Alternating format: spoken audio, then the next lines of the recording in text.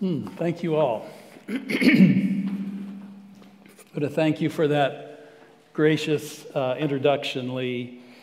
And you know, it just made me realize how so many people have built into my life in the gospel, built their lives into mine. And part of what I hope to do this morning is just to return the favor and to share the gospel with you this morning. I know this is a time of transition for you, and transitions are always challenging. They can be very difficult. And I've been through a few transitions myself over the years, so I want you to know how much my heart is with you. And I do want to issue one disclaimer before we begin. I appreciate your prayers. I need them. I'm having trouble with my eyes. And of course, it's a Sunday morning, so it flares up, right? So please, if you think I'm winking at you, I'm not, okay? So I'd like to begin by calling your attention to, of all things, the Leaning Tower of Pisa. You've seen it, at least in pictures. Some of you may have been there. If you've ever been on Facebook or Instagram, you've seen a picture of someone standing next to it or in front of it, and they've got an arm or a leg extended, you know, like they're holding it up.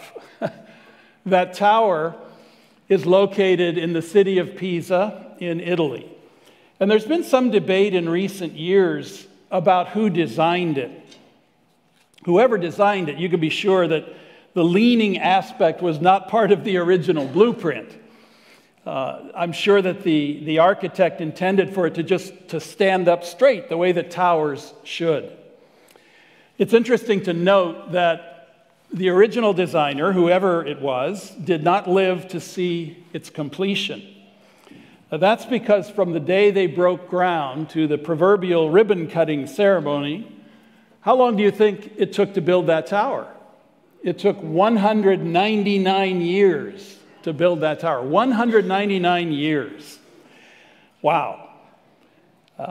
It's amazing that it took so long, especially when you consider how long it took to build some other historical monuments. The Roman Colosseum was built in about 10 years. The Great Pyramid in Egypt took about 20 years. Buckingham Palace took about 23 years. So it's surprising that a building that doesn't quite stand up straight took 199 years to finish. That's what you call a work in progress. A work in progress. Just imagine the number of laborers who spent their entire lives on that project and never got to see it completed. I wonder how many of them said at one time or another, is it just my imagination, or is this tower slightly leaning? So you can tell, I find the leaning aspect of the tower fascinating. And it's amazing to me that it's still standing after 850 years. But what really fascinates me is that 199 years construction part, that work in progress. I'm sure that at some time or another in your daily commute to work or school or running errands, you've probably seen a building or two under construction. We passed several on our way between our home and this building this morning. And every day you look at them, you can see the progress being made, the frame, the walls, the windows, the exterior. And sure enough, a few months later, several months later, it's the grand opening of a new dollar store or an apartment building or something else that we really need, right? Whatever it may be. But it goes up quickly enough that you can actually see the progress. And here's my point, Trinity Church. The process of growing up into the fullness of Jesus as an individual and as a church body is more like the construction of the Leaning Tower of Pisa than it is like all those other construction projects we see around us. It doesn't happen as quickly as we want. Sometimes it seems like the work will never be finished. A self-help writer, Regina Brett, describes people who are a work in progress. These are her words. A work in progress without the progress. You're with me? A work in progress without the progress. Now, we've all known folks who fit that label. Don't poke your neighbor, please. Honestly, I have to tell you, I feel like that label fits me many, many times in my life and my ministry, that I'm a work in progress, and where's the progress, right? You know, if you're a work in progress without the progress, then you're just a piece of work. Sometimes I feel like I'm just a piece of work, right? So if you've ever felt that way, you know, that you're a work in progress, but where's the progress? Or you maybe have felt that way about your life, your family, or your church. If you have, do not despair. Do not despair. We don't always see spiritual progress in our lives as much as we would like to see it. But if you are a follower of Jesus, I have good news for you. The building that God is working on in you, it will be completed. And wonder of wonders, it will pass divine inspection, and it will stand forever and ever. So you and the Church of Jesus Christ that you are part of will last forever. The title of my message today for this season of transition that you are in as a church is simply this: a work in progress. A work in progress. That's what we are. That's what we are from day one to this day to the last day. A work in progress. Amen? Amen. So today we'll look at a passage of Scripture that talks about this very idea. It's the first chapter of the Apostle Paul's first letter to the church in the city of Corinth. Now, Corinth was a key city of commerce and tourism, just like around here in the Philadelphia area. It was also a city that was filled with idolatry and an anything-goes approach to morality, kind of like around here, right? This attitude found its way into the church and created no small amount of trouble for the believers there, just like it is in churches around here. So the church in Corinth was in some ways a church in disarray. It was a church in need of direction, in need of correction. And at times, you know, you read the letter and Paul speaks to them in a rather harsh drill sergeant manner. You know, shape up or ship out. And you're like, aye, aye, okay. At other times, he speaks to them gently as a tender father with great encouragement and words of hope. And that's because this good body of believers, who at times seemed to be not so good, well, they were still God's redeemed people, just like we are. So Paul wrote the Corinthians a kind of good news for the not so good letter. Good news for the not so good. Now that's a letter that speaks to my heart. That's a letter that I need. How about you? I'm still a work in progress. You're still a work in progress. Trinity Church is still a work in progress. So this means that Paul's words to the Corinthians apply to us today, right here, right now, and especially, I think, in a season of transition. So I want to bring you good news today, words of hope and encouragement for moving into the future that God has for you. I think this is very important in our lives and in our ministries because so many times we feel stuck, don't we? We feel like we somehow got into a rut and we just feel stuck. But that's not the end of the matter when God is in it. So let's read our text for today. It's 1 Corinthians chapter 1, verses 1 through 9. 1 Corinthians 1, 1 through 9. Please follow along as I read. This is the word of God. Paul, called to be an apostle of Christ Jesus by the will of God, and our brother Sosthenes, to the church of God in Corinth, to those sanctified in Christ Jesus and called to be his holy people, together with all those everywhere who call on the name of our Lord Jesus Christ, their Lord and ours. Grace and peace to you from God our Father and the Lord Jesus Christ. I always thank my God for you because of his grace given you in Christ Jesus. For in him you have been enriched in every way, with all kinds of speech and with all knowledge, God thus confirming our testimony about Christ among you. Therefore you do not lack any spiritual gift as you eagerly wait for our Lord Jesus Christ to be revealed. He will also keep you firm to the end, so that you will be blameless on the day of our Lord Jesus Christ. God is faithful, who has called you into fellowship with his Son, Jesus Christ, our Lord. The Word of God. I want us to see three aspects of the work in progress that God is doing in you if you are in Christ. These are what I call little gospel nuggets that have become precious to me in my own life and in my ministry over the years. And here's the first one. You have been given the holiness you do not yet have. You have been given the holiness you do not yet have. Now, we have to chew on that for a little bit, don't we? After introducing himself in verse 1, Paul addresses his letter in verse 2 to those sanctified in Christ Jesus and called to be his holy people. The word sanctified, that's one of those $5 words. What does it mean? It means set apart for a special purpose. Or you could say made holy for a special purpose. And what is that special purpose? It's that we become like Jesus, who has saved us. We've been set apart in Christ at our salvation.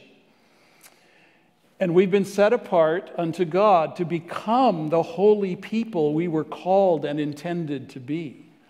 Now, I want you to notice a big distinction here. 1 Thessalonians 5, verse 23, is a prayer, and it prays, "May the God of peace sanctify you completely." So that's a future focus. It's looking to the future. God will sanctify you completely one day. We're praying this. But in 1 Corinthians 1, the text we read in verse 2, that already told us we have already been sanctified in Christ Jesus. That's past. That's a past focus. So past, future, we will be sanctified completely. We have been sanctified. Well, which is it? Which is it? What's the answer? The answer is yes. Both are true. We have been sanctified. Think about this when you feel stuck. We have been sanctified in terms of where we stand with God in Jesus Christ, so that we may become sanctified in terms of what our lives are like as we walk with Jesus. So we're set apart. We belong to God. We've been saved when we trusted in Christ so that we could begin to live that way on the way home to glory. We walk out the Christian life becoming holy, more like Jesus, more like Jesus. So if you are in Christ, holiness means standing secure in where you are, where God has put you, forgiven and free in Jesus Christ, and beginning to grow and bear fruit in him. Those are both part of your sanctification.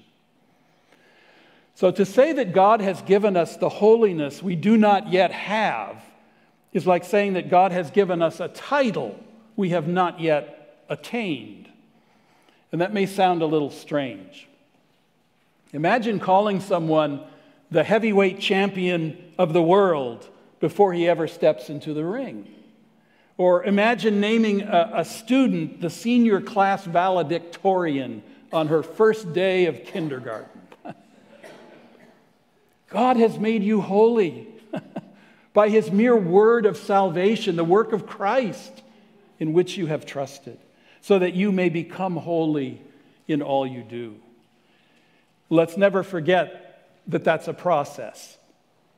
You're a work in progress as a person and as a church. Every church is. And sometimes, can we talk? Can we be honest? Sometimes we don't live up to the calling we've been given. You ever experienced that? Sometimes we don't live up to the calling that we've been given. Now think of Charles III as an example.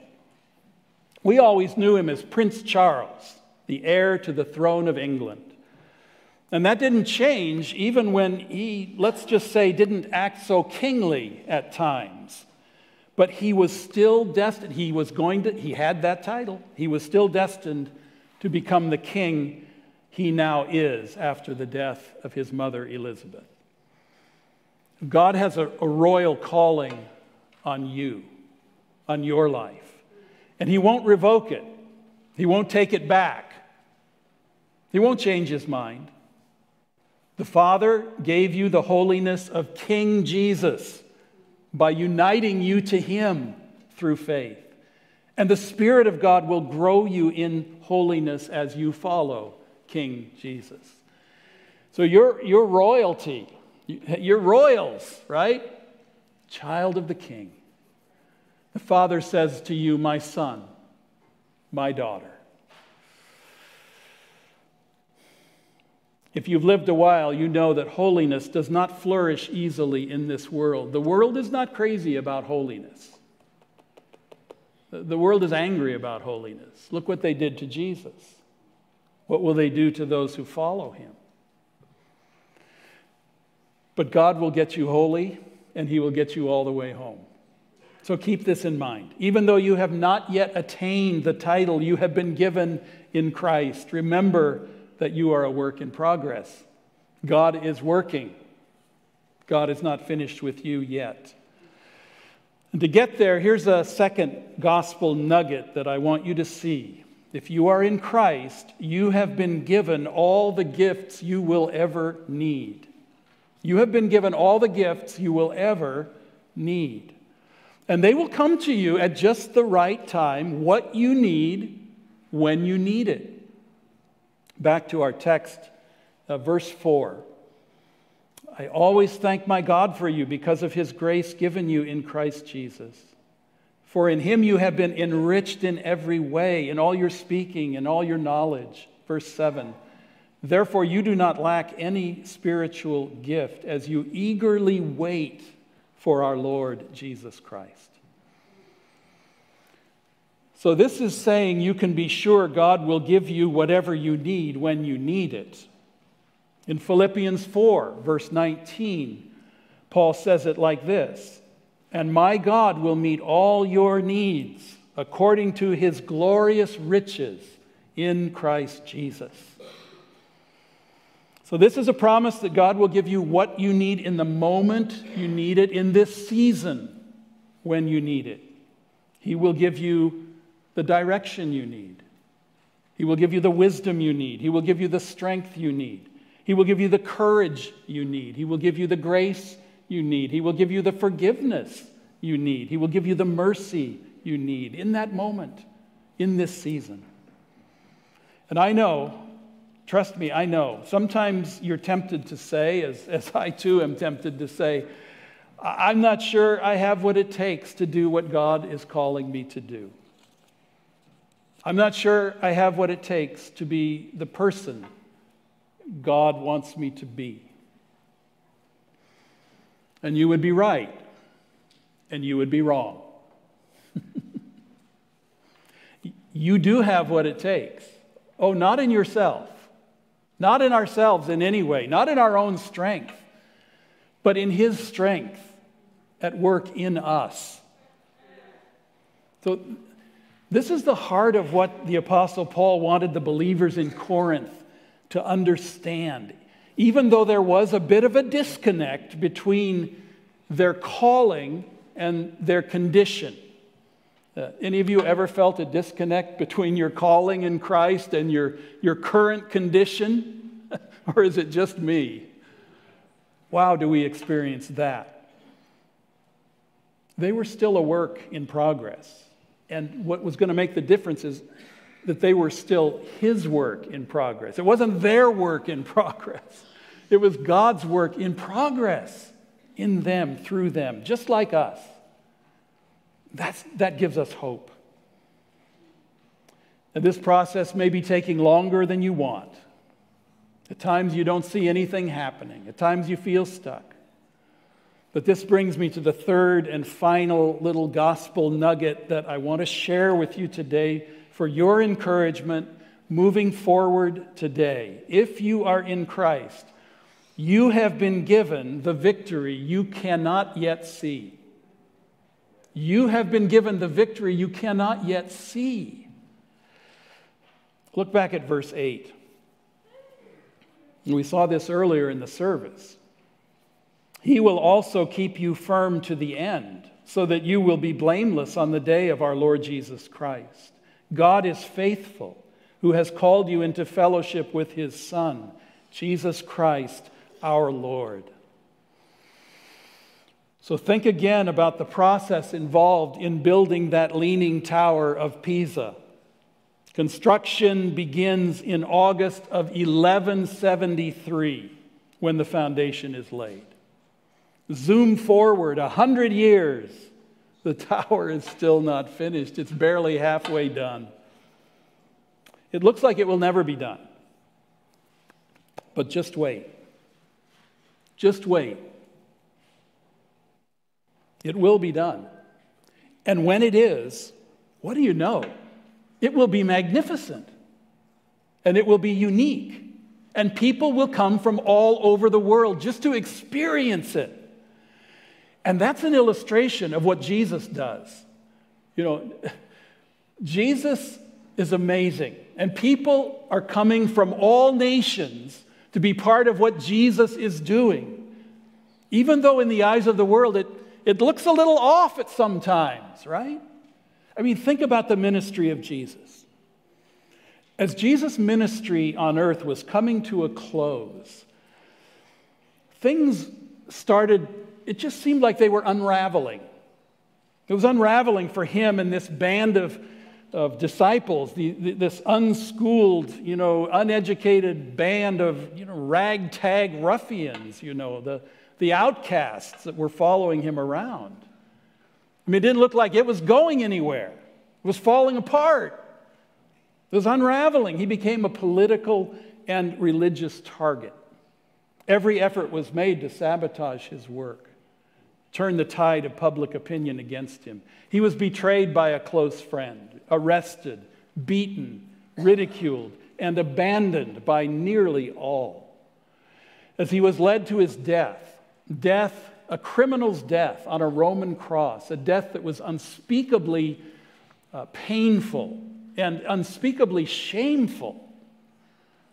He did not seem in that moment to be the conquering hero.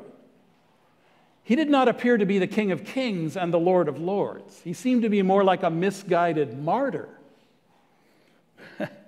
But nothing could be further from the truth, because it had already been determined, even before the foundation of the world, that the grave could not contain him, that he would rise victorious over sin and death, that cross would not be the last word on him, and he would rise and reign forever and ever and ever.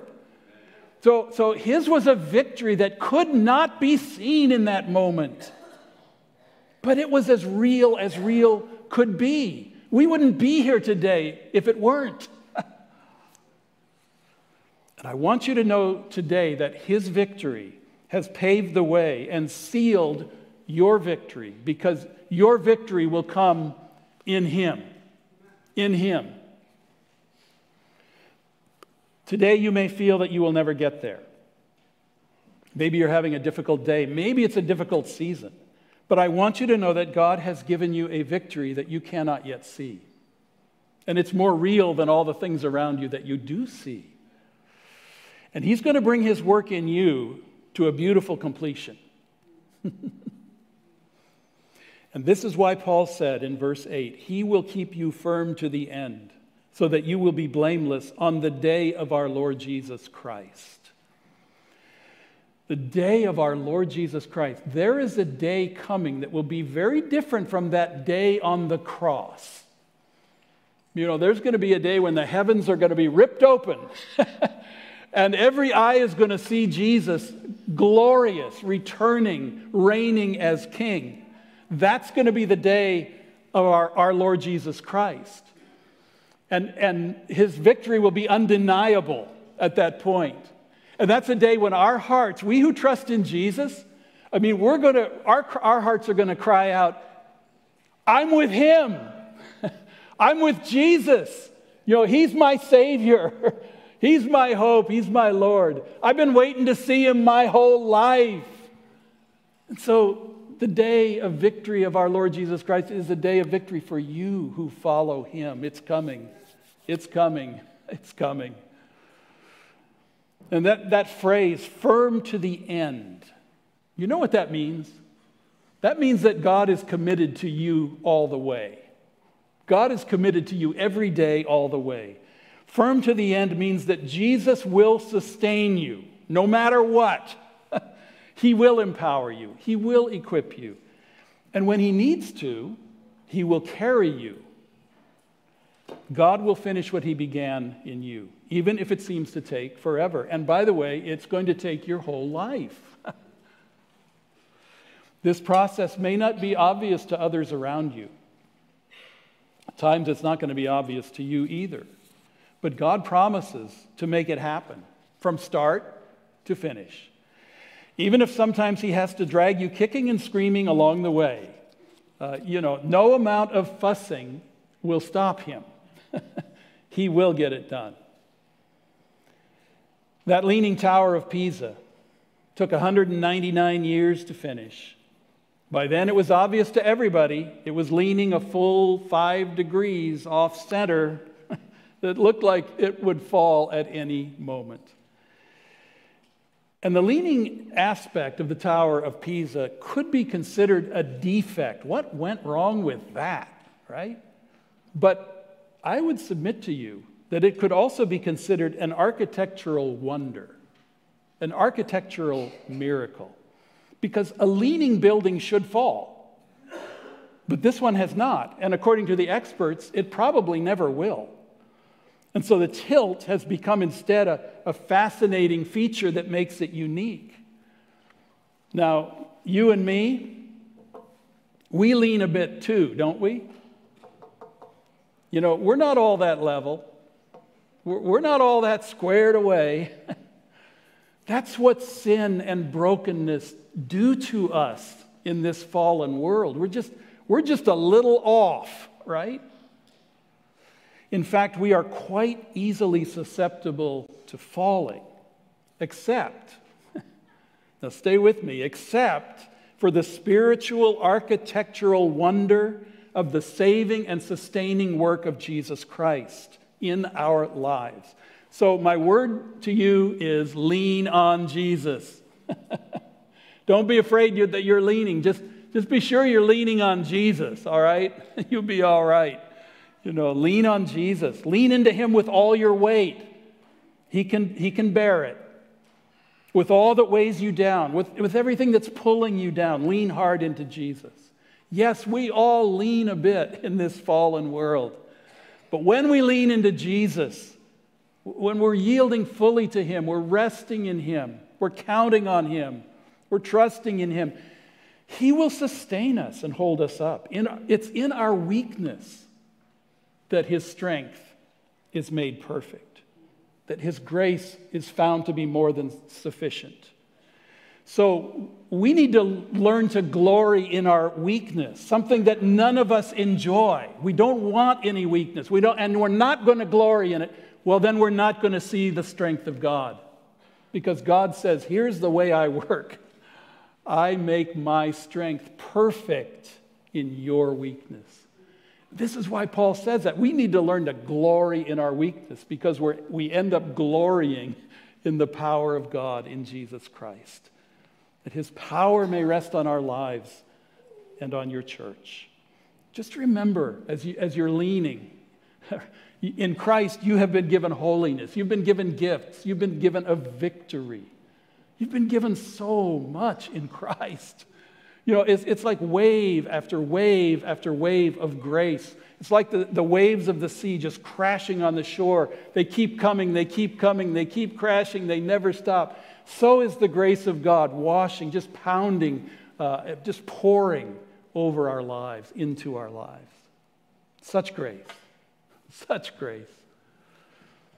Of course, all this presupposes that you are in Christ. A work in progress needs a starting point, and Jesus Christ is that starting point. I commend him to you. Do you know for certain that you yourself are in Christ? Have you honestly admitted your sin to him, owning it all the way without excuses? That's the hard part.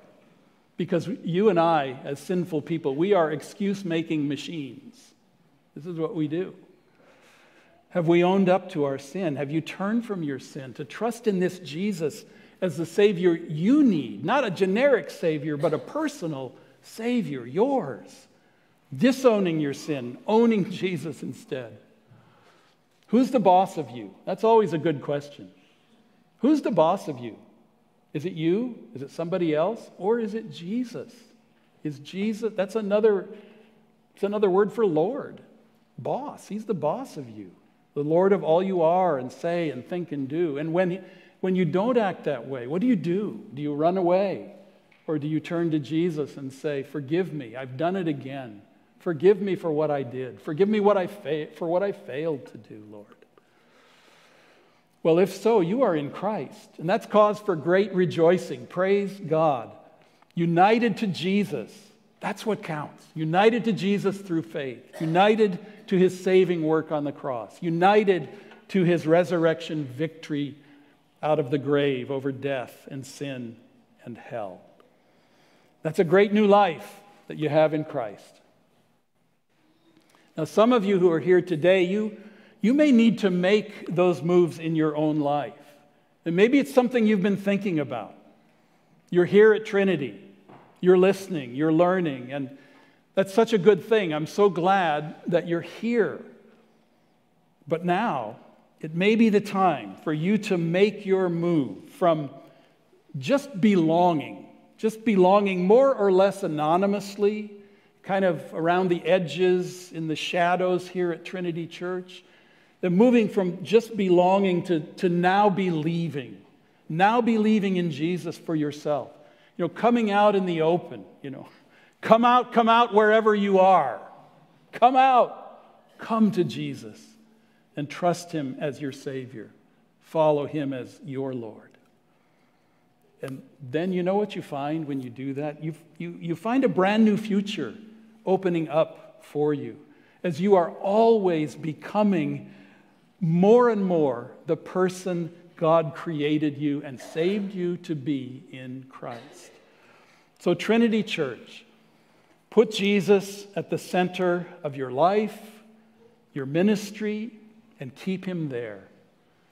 Drifting is a constant risk. It's always a danger for every believer and every church. So let Jesus lead the way into the future he has mapped out for you. You will never find it without him, but with him you can't miss it.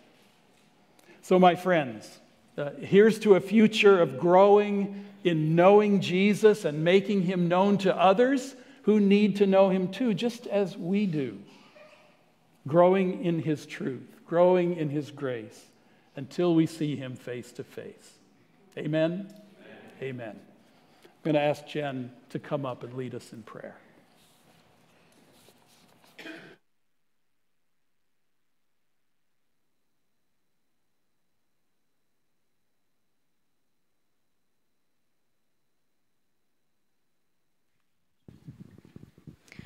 right, let us pray. Gracious and present Father, we here at Trinity are before you as a deeply needy people. We, Lord, are easily seduced by hopelessness. And in our own fear and impatience, we exalt our own wisdom and we become lost in frustration.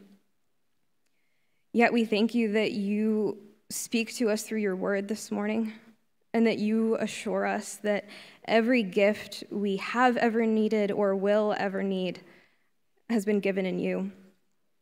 I pray that we would be reminded that within ourselves we have absolutely nothing, and yet in you, your work is sure and glorious and eternal. Lord, we pray that you would teach us what it means to live up to this very high calling that we could never meet without you. That our ultimate destiny is as truly, completely holy people. Help us to bear fruit according to your character and in your name. And teach us to stand secure as we lean and fall against you in the midst of our drifting and failures. Thank you that because of you, we will never fall forever. And we pray that we would know the victory that's yet to be fully revealed on that day when those of us who have been set apart, as Pastor John has said, will look and say, it's finally him. We praise you. We love you. Help us to know you more deeply and pursue you this week. In Christ's name, amen.